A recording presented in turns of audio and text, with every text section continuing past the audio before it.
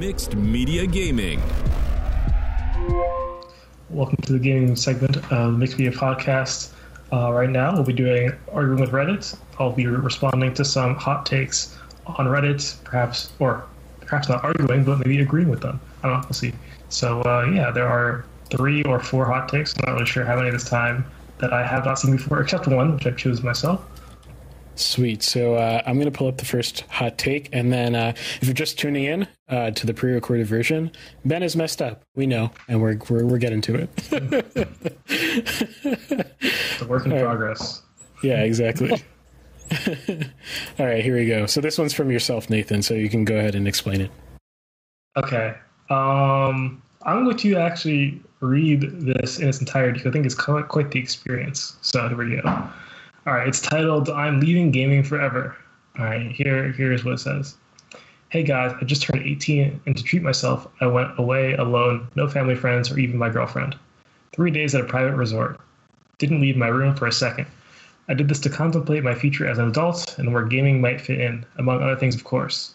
I spent thousands, if not tens of thousands, on digital and physical gaming-related things ranging from games to full sim setups, for dogfights, driving cars, and at one point, oh God, these commas are placed in odd places. It's messing me up.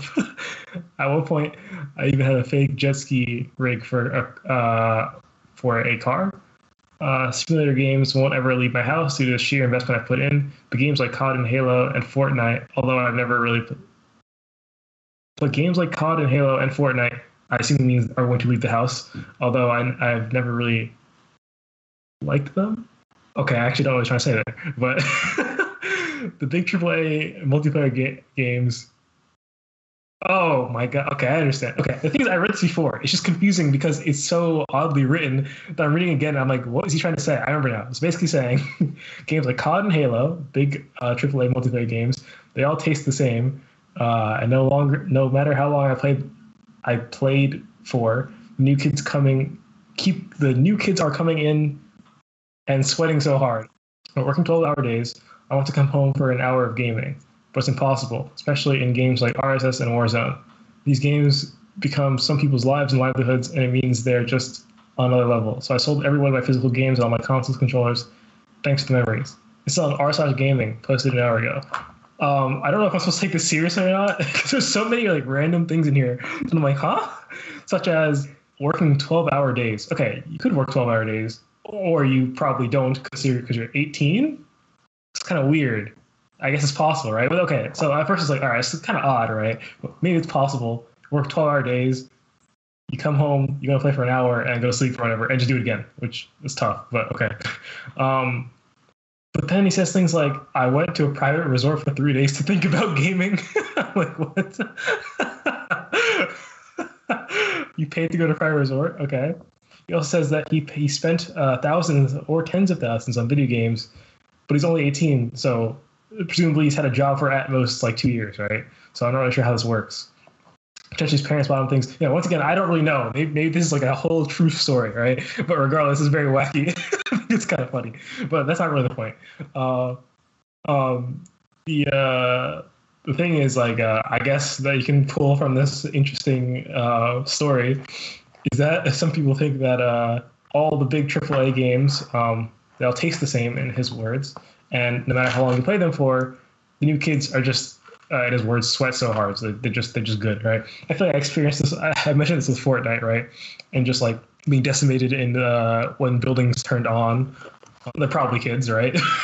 I guess the new kids, but I wouldn't say this is. You join like the no build mode. It's quite clear. People are still kids. They're just bad. That's the only difference. They're just not good at it. So I wouldn't say that, new kids are always going to be, the end of you in all multiplayer games. Especially he says like, but it's impossible, especially in games like RSS and Warzone. These two games are like, okay, I never played Rainbow Six Siege, but at least with Warzone, I feel like that's just not the case. I have pretty mild to moderate FPS skills, but I can do, just fine in Warzone, I feel like, Oh yeah, like the sameness feeling them all. I don't know. I mean, obviously, like sameness is like a spectrum, right? It's like it's not like either it is the same or it's not the same. It's like it could be kind of the same, you know. I guess with the examples he pulls up, like COD, Halo, and Fortnite, none of them are really the most original ideas ever. And two of them are just sequels, right? Like Infinite sequel series is pretty much. And Fortnite, I mean, it's just a derivative of the battle royale genre. So not really the most unique thing ever, but I'd say they have their own distinctions that make them worth existing, I guess. It's a pretty mild, hot take, I guess, but I just thought the whole story around it was pretty funny. So, yeah. Also, but I don't know, I kind of feel bad because like if this person actually is working 12 hours a day, I kind of feel bad, but yeah. Yeah. All right, so this one is from Producer Wife. And it's a list. So it says EA makes good games. It has a 0, of course. Mass Effect, Mirror's Edge, Dragon Age, Skate, Dead Space, Need for Speed, Peggle, Titanfall, Unravel, Apex, Fallen Order. And I assume this is plenty spicy because of the general hatred towards EA as a company. But the games that they make are very varied. So, yeah. Mm-hmm. I mean, I guess the first reply says like just essentially define make, right? They make them, I guess, in part. Some of those series might start before EA acquired the company that made them. I'm not actually sure about a lot of those though. Like Mass Effect, was that originally under EA? I'm not actually sure. Yeah, I mean, they certainly fund them, and so I guess. They're part of the making process, right? They certainly deserve some credit, and provide, I don't know, probably certain resources like I assume like marketing and whatnot, things that publishers tend to provide. So in some sense, yeah, like they made them. So, and if you consider these all good games, I mean, that's kind of, I can't say any of these are objectively bad games. So I guess there's a case to be made that yes, there's a list of games that were in part made by EA that are good. But if you say like make like I don't know, I guess like would a producer of a movie make a movie? I think so, right? They're part of the making process, like it really depends. I mean assuming like I understand producers might have different like they might be more or less involved depending on the producer, but I mean like a pure like funding producer, like you do what EA doesn't necessarily do this, but to simplify things, just like you do what you want to do, here's the money, Yeah. So Producer Wife is telling me to check the first comment after the post for the spicy bit. So let me go check that out real quick. So it says, fun fact, EA didn't make a single one of those games. All they did was F with their development and force microtransactions into them. So I guess... I guess that's the feeling. I guess. I mean, yeah. I don't really. I don't know. I haven't played enough EA games I've never really felt the microtransaction-ness of EA because I haven't played enough EA games. Or for example, Mirror's Edge literally has none, right? I don't think that exists. I could be wrong. I don't know. I can't recall. I played Dead Space before. Dead Space. It just has none. There are no microtransactions in Dead Space. I played the first one. I played the third one. I think. No microtransactions there. In fact, there's literally no way to spend money. I don't think there's any DLC either. I think you literally just buy the base game and that's it. So, I mean, okay. So then, if you're taking it, once again, very like literal sense, did EA make it? Yeah, I guess in part. You put Dead Space on the list. And no microtransactions. Therefore, you could say EA makes good game, at least in one good game, and that good game is Dead Space. But I don't think there are microtransactions in Mass Effect, right? Clearly, this is not like a thing for every single game. So, yeah, I think you could say, assuming these games were made, which I think Dead Space. I don't know who the studio behind Dead Space, to be honest. So I don't know if they were like acquired by EA or they've always been under EA. So I'm not actually sure where that falls, but if it does fall under like EA having actually created it in part, then yeah, I guess EA makes good games. I'm not saying they're, on average, the highest quality of like, gaming cuisine necessarily, but I'm just affirming that yes, there are good games that EA has made. Nice. Okay. This last one is from Ben. Let me pull it up. Ben, if you want to describe. Yeah, so it's a really, really long post. This person basically says they're trying to figure out why games today have such poor writing. And the person says that seems to take issue with the general claim that he or she or they seem to have encountered all over the place, which is that the reason that games have poor writing is because they focus so much on interactivity.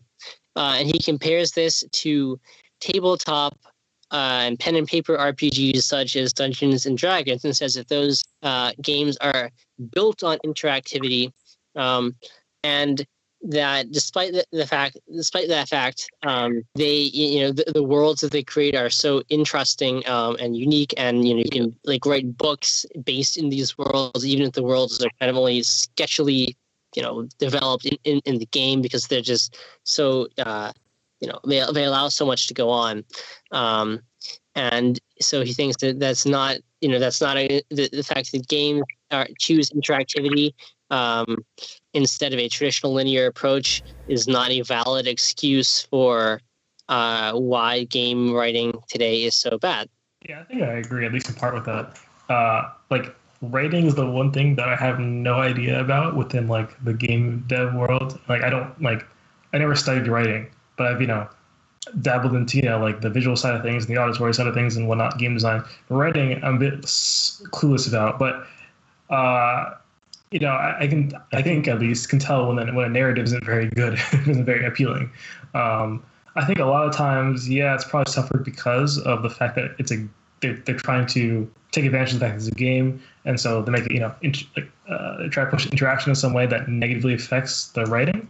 So in games where think about story-based games where you have options you can choose from, right? And if you make so many of those options, I'm going to assume that the narrative team, the writing team, has probably diluted their talent in making a bunch of like different options and stuff like that that aren't even necessarily very important to the story to begin with. You get to this like weird like things with like ludonarrative dissonance where like if you give your character like a strong like a very strong identity, right?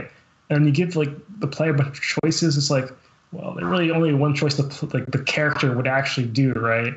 Or maybe you can say arguably there are two, or whatever. But if you have like four or so choices, it might be like, well, some of these are like literally like the character wouldn't do that, right? And so it's literally like the writing just jumped off a bridge just to like give the player an option that might not even matter in the end. It might not literally lead to like one different voice line, a quick exchange having a slightly different voice line, and then the game carries on the same way. So yeah, I guess at least with like interactive choices, I'd say that I don't think it has to be this way, right? I'm sure there are examples of games that do this just fine, especially games that give you like a blank slate character where your character really can't do anything out of the ordinary because your character's a blank slate. Now, is this good for narrative?